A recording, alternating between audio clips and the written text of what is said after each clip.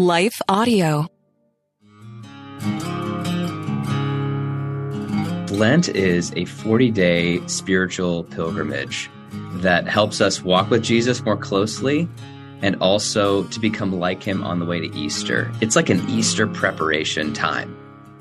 I'm Jody Nisnik, and you're listening to So Much More. And after a quick word from our sponsors, my guest, Aaron Damiani, and I will be back to talk about Lent. Where did this season come from in the Christian calendar, and why we might want to practice it? But look around you. Your family, your faith, they're not in the way. They are the way. From the creators of Jesus Revolution comes the incredible true story. It's going to be dangerous and scary, and giving up, it's not an option. The story of one family's journey from down under to center stage. Unsung Hero, a For King and Country film starring Candace Cameron Bure and Terry O'Quinn. In theaters now. Visit unsunghero.movie to learn more. Rated PG. Parental guidance suggested. Hi, everyone. If you've been injured in an accident that was not your fault, listen up. We have legal professionals standing by to answer your questions for free. Call now and find out if you have a case and how much it's potentially worth. Call 800-497-4410. I'm here with spokesman John Wolf. So, John, tell everyone listening who should call right now. Well, Maria, first off, thank you for having me here. It's always nice to answer the listeners' questions. Now, as far as who should call in, anyone who's been injured in an accident and think you deserve compensation, give us a call right now. 800-497-4410. You'll find out if you have a case and how much it's potentially worth. Thanks, John. You heard it, folks. Take advantage of this opportunity and call now. 800-497-4410. Advertisement sponsored by Legal Help Center. May not be available in all states. Aaron Damiani serves as the lead pastor of Emmanuel Anglican Church in Chicago and is the author of The Good of Giving Up, Discovering the Freedom of Lent, and Earth Filled with Heaven, Finding Life in Liturgy, Sacraments, and Other Ancient Practices of the Church. Aaron writes and speaks regularly about spiritual formation, leadership, and recovering the gifts of the ancient church for today's challenges. Aaron and his wife, Laura, live with their 4 kids in Chicago. Aaron, thank you so much for making some space to be with us today. Jody, thanks for having me. I'm delighted to be here. I'm glad you're here as well. Well, today, when this airs, it is Ash Wednesday, which is the very beginning of Lent. And so I want to start there. And would you just back up and tell us more about what Lent is and where this season in the Christian calendar came from? Yes, Lent is a 40-day spiritual pilgrimage that helps us walk with Jesus more closely and also to become like him on the way to Easter. It's like an Easter preparation time. And this season really actually began in the earliest stages of the church when people were able to, worship and walk with Jesus after his resurrection and after his ascension. They wanted to stay close with him. And so they took his words very seriously. They wanted to fast, to pray, to watch with him, and to become like him. It started with really kind of a prayer service overnight, waiting for the anniversary of the resurrection of Jesus on that first anniversary of his resurrection. And it kind of grew from there. And when people started to convert to Christianity for the first time and come out of paganism, come out of, completely different lifestyles than the one that he gave to his disciples, the leaders of the church said, hey, we need a program. We need a way for people to become like Christ. And so they essentially, what we see all over the early church, wherever it spread, is we saw 3 things being brought together, 3 practices. We saw prayer, prayer that was both personal and liturgical, fasting, which is the, abstaining from food for a season, for a day, for a few hours, etc. And then what they called almsgiving. We could call it, generosity, financial and personal generosity. And when they tied those 3 things together in a communal way, in a Christ-centered way, they found that some of the Christ-like qualities that we all want to see, which is the gentleness and the joy.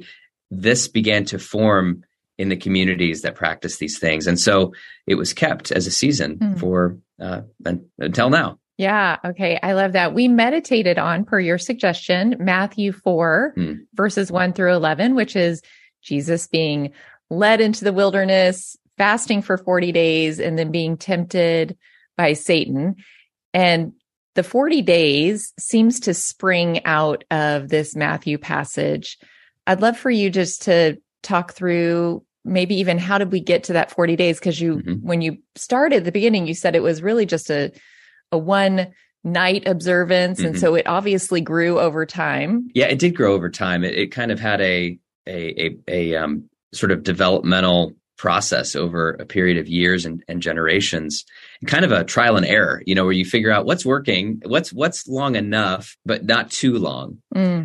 Dallas Willard has this great phrase about how you can't get clean from one drop at a time. You need like a full immersion in grace, And so Lent, in some ways, what the 40 days does is it gives enough time to really bask in the grace of the Lord. And, we see Jesus in his 40 days of prayer and fasting in the wilderness is that he's really making space to bask in his Father's love and making time, just giving God time to speak, giving God time to work.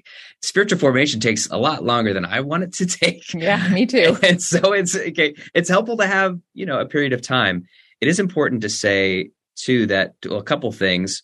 The 40-day season has some precedent in the Old Testament. We see the 40 years in the wilderness, but then the 40-day periods of fasting and prayer that Moses did, that Elijah did. And so it's got some biblical Old Testament precedent. But the other thing to say is that Sundays are not counted. So it's 40 days plus Sundays, and Sundays are kind of a mini resurrection, a miniature Easter each Sunday, even in Lent. And so you get a total of about 46 days, but the days that you're actually practicing the disciplines are 40 days. Yeah, that's super helpful. I want to talk about that in a minute. I want you, though, first to tell us a little bit about your personal journey with Lent and how you got started practicing it. You are an Anglican priest now, but you started out not Anglican. And so I would love to hear your journey with Lent and how you stumbled into this, or maybe didn't stumble into it. Maybe it was very intentional, but tell us about it. I did stumble into it. I think back to when I was engaged to my wife, Laura, and we were having one of those engagement fights over Panera Bread. I don't know if anyone has ever had one of those fights with a significant other over lunch. And it was a conversation around what should church be. We were both looking for a church together. I was coming from a Presbyterian church that was more Reformed. And I had a Bible church background. I had an evangelical Bible church background, went to Moody Bible Institute, Wheaton College, etc. My wife Laura at that point was going to a Baptist church, and it was more of a maybe mega church model. It wasn't itself a mega church, but lively worship and testimonies and just a lot less liturgy and a sense of God's nearness and his love. And so we were fighting about this. Fighting's a strong word, but we were having a conflict about it. And we were then looking for churches to go to, like which church are we going to go to? And we got invited to an Anglican church and decided to try it out because the other churches we had tried out together just didn't connect. And so we visited this church the week before Lent started, and we're totally sort of overwhelmed by the sense of the Holy Spirit in that worship service that was working through the liturgy, working through the worship and the preaching. So we went the next Sunday, and the next Sunday was totally different because it was the first Sunday of Lent. And what was happening was we just realized in this culture of this church is that people started to willingly abstain from different luxuries and from food, and they were being really generous with their money towards Nigerian Christians that were being persecuted. And they were entering into this journey talking about what they were giving up with one another. And I was like, what are you doing? I mean, like we don't have to do this. This is like works righteousness. And Laura and I were getting ready to go on our cruise. We were getting ready for our wedding. We were getting ready for the big honeymoon, 10-day cruise. And so it was kind of like parallel journeys. In our new church, people were getting ready for Easter. We were getting ready for our honeymoon. And what happened was, we went ahead and we got married. It was wonderful and went on the cruise. And, it was fine. It was like the chocolate bar. After a while, it gets old. To like putt on the deck of the cruise ship sounds kind of exotic, but it's like cheap and, not great. And so by the end of the cruise, we were like, I don't know if we'll ever go on a cruise again, but if we do, 10 days is too long to be on a boat. But what we noticed in our church is that by the time Easter came, they were ready. They were joyful. It was the most joyful Easter I'd ever seen before. And it was like they were finally able to celebrate that Jesus had turned history inside out with his victory on the cross and his victory in resurrection. And so the next year I was like, maybe I should try Lent. Maybe I should give this a try. Maybe it's not works righteousness because they don't seem weighed down with laws and codes and burdens. They seem like they're full of the Spirit to me. So we dipped our toe in the water and just found year by year that God's grace was there for us, as was the transforming preparation for Easter Sunday. We're going to take a quick break for a word from our sponsors, and then Aaron and I will be back to talk about some of the practical ways that you can practice Lent this year. One of the quotes in your book that I laughed out loud and then I had to read to my husband was this: Easter Sunday is a victory feast, but in many churches it feels like a company picnic where everyone is expected to show up and be happy. I thought that is such a great way to put it, because we're surprised by Easter every year. We know it's coming, and then we're like, oh, we got to put on the nicer dresses, and everyone's got to look great. And it's a little bit like that company picnic where it doesn't matter how disgruntled you are, you better show up and you better act like you are loving this day. Yes. And so paste that smile on your face. Be happy. Play horseshoes. Yes. Yeah. And so for me, I thought that's such a great description, because Lent helps us not be surprised by Easter. Yes. It helps us not stumble upon this amazing, miraculous event that somehow has become commonplace to us as believers through the years, and helps us just prepare our hearts. Totally. So you talked about fasting, prayer, and almsgiving or generosity as the three kind of core practices of Lent.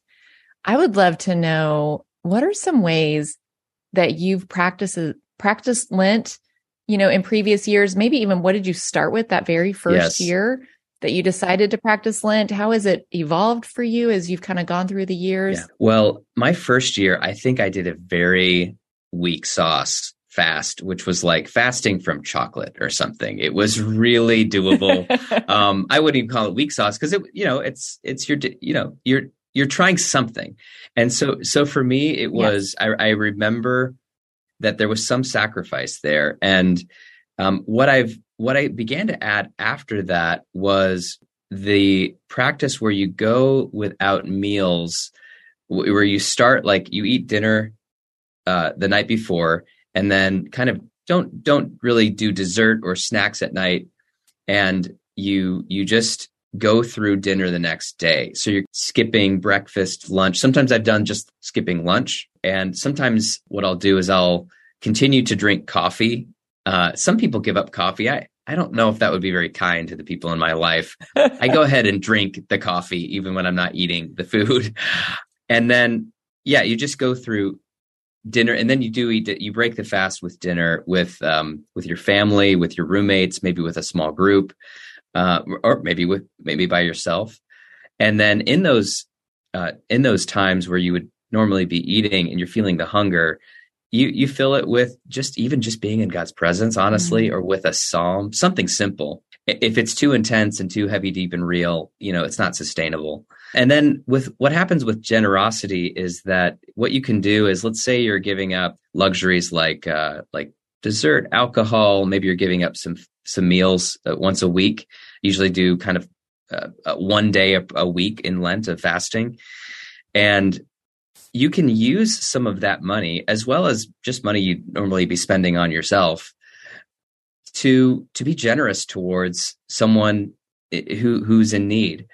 There's different ways of doing this. I have some friends that I greatly admire. They're very generous. They live very frugally, and they keep a envelope called a neighbor fund, and they just like stock money in there every week during Lent. And then they'll have conversations with neighbors, which is part of the generosity.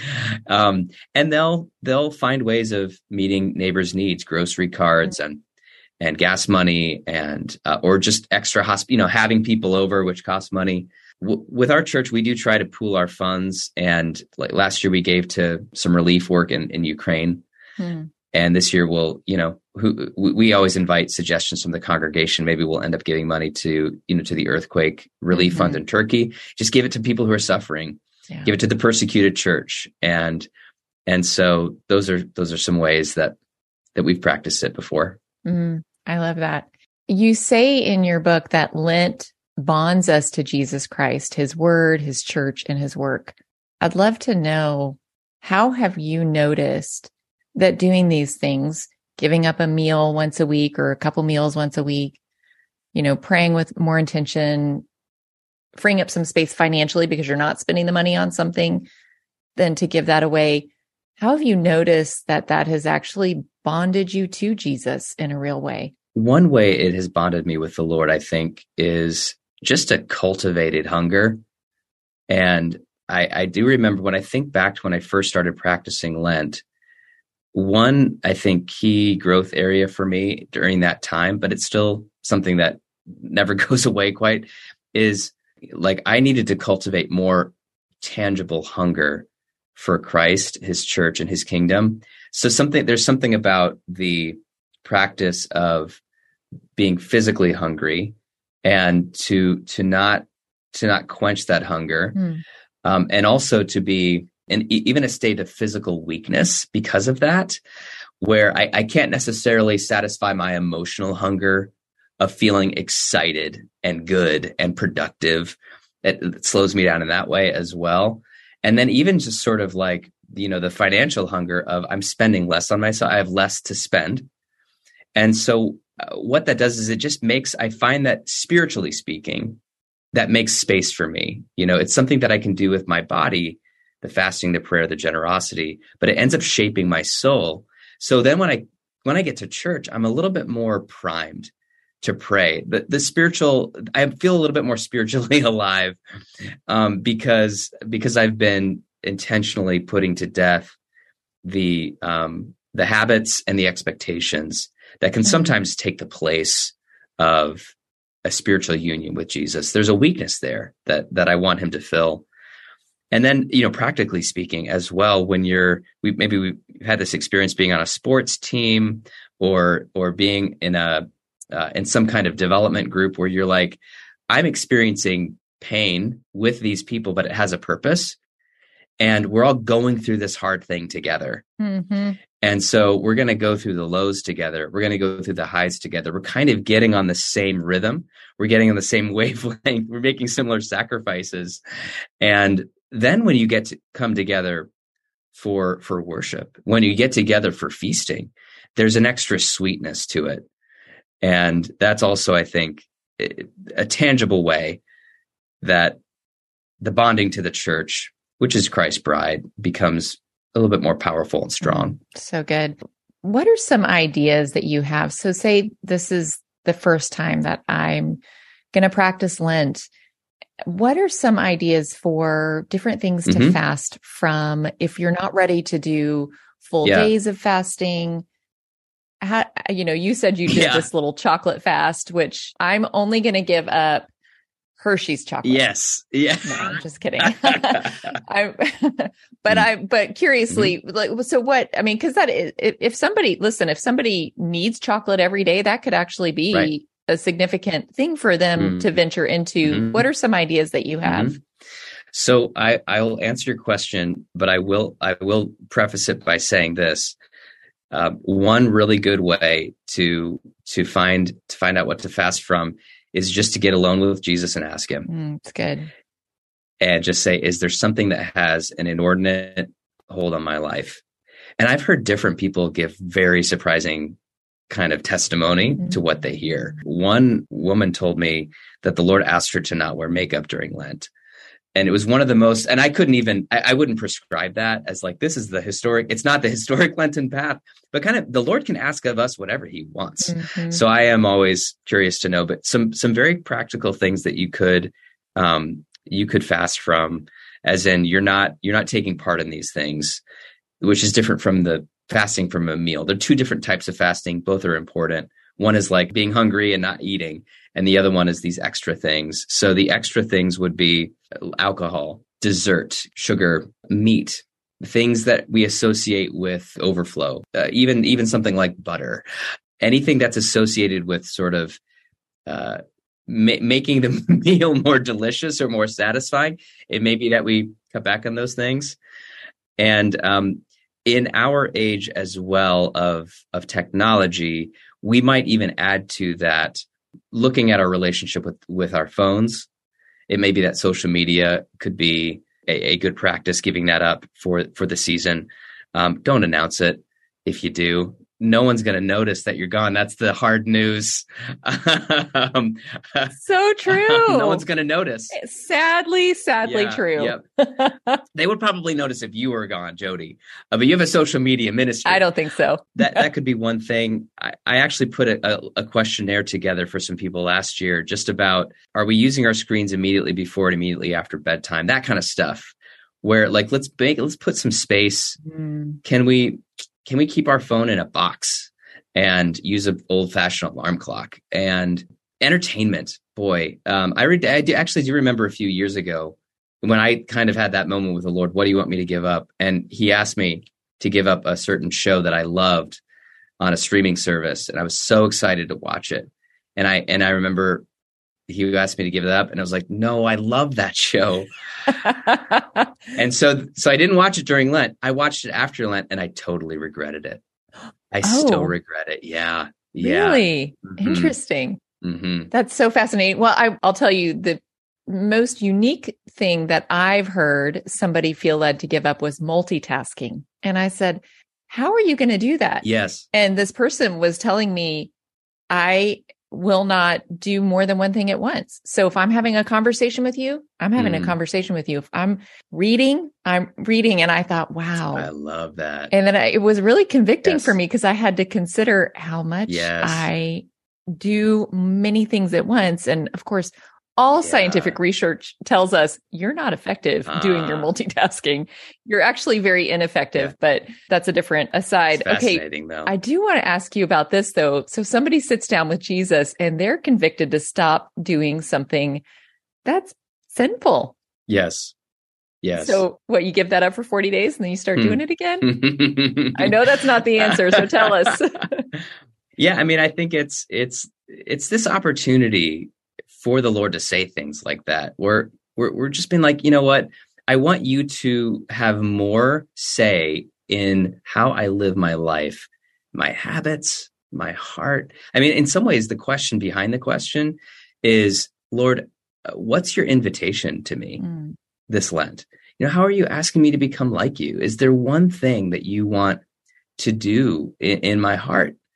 And so when we fast, actually, our intention is to follow up on the invitation of Jesus. So, for instance, let's just say that the invitation really is, I really want to invite you into my gentleness this Lent. And I want you to become a more gentle person, more approachable, not as touchy, not as reactive, not as hard to approach.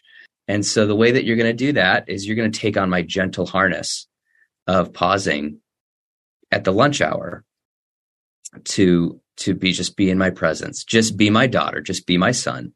Maybe you have a psalm in front of you, and maybe you're fasting too. That's part of the gentleness. So the spirit of it then doesn't have that harsh, I've got to please God spirit. The spirit of it really is, I'm saying yes as best I can to this invitation from Jesus to take in his gentleness. So for the person who realizes they feel convicted from the Lord, there's a sin that you want to give up. Yeah, you're gonna repent of the sin. That's really important. And but the heart of it really is getting, drawing, because that sin's keeping you from the Lord. It's keeping you from his heart for you and his life for you. And there's living waters that want to overflow. I think it was Jim Houston who said, the Lord transforms the desert of our addictions to become springs of living water. Oh, it's beautiful. Isn't that good? Mm-hmm. And I think that's what he wants for us in this season. Yeah. Oh, that's good. Thank you for saying all of that. So I'm curious now, I know we're recording this before Lent actually starts. Mm-hmm. Have you had that conversation with the Lord? Do you know where you're going this Lent season? Or is that something you even share with people? You know what? I haven't had that conversation yet. I confess. Okay. I do have. I was hoping you would give me something because I've been asking him and so far nothing has come yet. So yeah. Well, the old standbys are really for me at least, opening up the Sermon on the Mount, opening up Galatians 5 and 6, and saying, Lord, is there anything here that you want to point out? I will say that in this season of my life, generally speaking, one shift that he's given me for 2023 is the shift from trying to influence people directly and to praying for them. And so whether it's my own family members, or people in the church, people in the community, I'm telling people less often, I will pray for you. And I'm actually narrowing the amount of people that I pray for and trying to pray scripture over them. And so for me, that's an active form of repentance because I'm repenting of all the ways I try to manage life relationally. And to go more indirect, Lord, I want to actually be praying for them, for their best, not for my best through them. So I hope to continue those grooves, during Lent and just increase. My hope is to increase just less relational management, more intercession. That's one thing I know that's already kind of in place.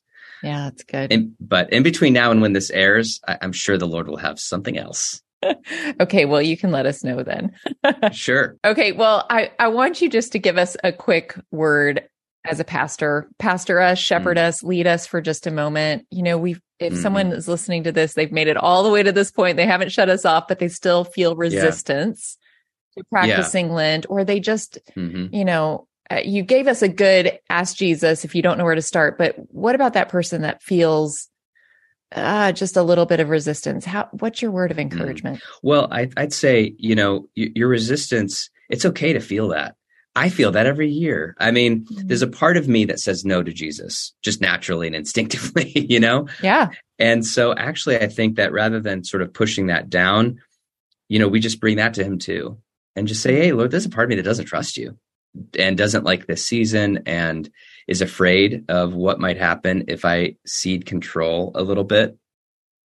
And just name that and know that he's very patient and gracious with that side of us and cares that we bring it to him. And then I would just say, if there's a part of you so whatever was motivating you to listen to the podcast up to this point, what's alive in you? What's the yes inside of you that is intrigued, that's drawn in? That what do you want? What do you want? It's maybe flipping the question, less of what Jesus wants from you and more of what do you want from him? What do you desire from his kingdom and his heart and his life? And telling that to him. And what part of you is like eager to take on this easy yoke of the season of Lent? What part of you wants to rejoice in Easter Sunday? What part of you at least wants to, for the resurrection power of Jesus to enter your heart and your life and your kids' lives and your community? And take that to him as well, because he really does know and love us. He knows the contradictory sides of us, but he just loves us. He's like the father in the prodigal son story who's just running after us and ready to embrace us and all of our bedraggled mess and invite us to a feast, a feast of his love, a feast of his presence, a feast of his church, a feast of the Holy Spirit. Good. And so if you bring both of those things to him, he will in no wise cast you out. Very comforting. And those are good words. Well, Aaron, as we close, I wonder, would you pray for us and just help us close with that? Absolutely. Let's pray together. Father, I want to thank you for every single person who's listening to this podcast right now, listening in on this conversation. I thank you that they have been created by you and that you love them and that you have an incredible plan for their life, that you see who they are becoming in Jesus Christ. And I pray now that you would send your Holy Spirit now, the very Spirit of Jesus, to comfort them, to speak to them, to give them exactly what they need. I do ask, Lord, that for those who are open and ready, that you would allow them to take a couple of steps into the season of Lent that would be less about Lent and more about you. I pray that the ancient ways, the ancient paths would be a comfort rather than something that's intimidating. I ask that you would meet them with grace that is far multiple times above the sacrifices that might be involved, or the difference that might be involved, Lord, the release of control that might be asked of them. And I do pray, Lord, prepare all of us, prepare me, prepare Jody, prepare the people around the world for an Easter Sunday unlike any Easter Sunday we've ever had before. I pray, Lord, that your renewal, that your revival, that the very resurrection power of Jesus would be poured out on your church. And that we would not only not be alone, Lord, but that we would not be without you. And I want to end with this prayer. This is a prayer that was written by a pastor named Thomas Cranmer to be prayed during the season of Lent. I'll pray over all of us.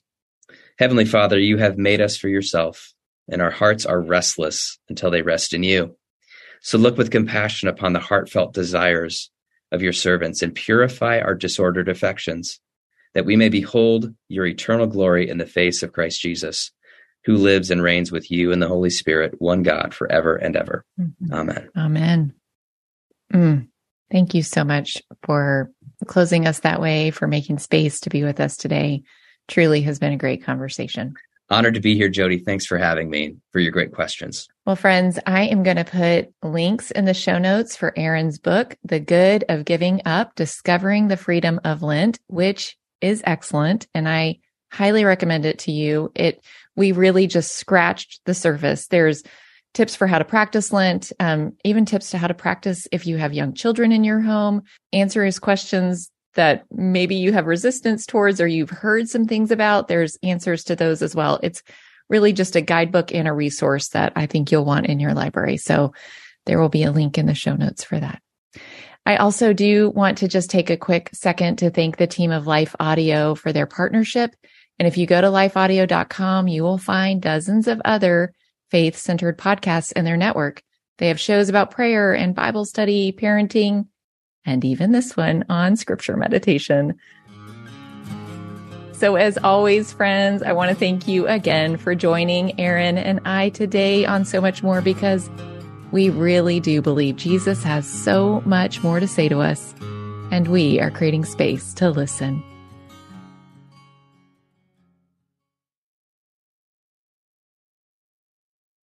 Is life feeling chaotic? I get it. I'm Rachel Wojo, host of the Untangling Life podcast. Don't miss the passionate encouragement and faith-based resources you need to help you clear your head and calm your heart. As Shell says, it feels like Rachel always knows what I need to hear. She keeps it real and is so humble. Her podcast is just the cherry on top. Enjoy Untangling Life with Rachel Wojo on lifeaudio.com or your favorite podcast app now.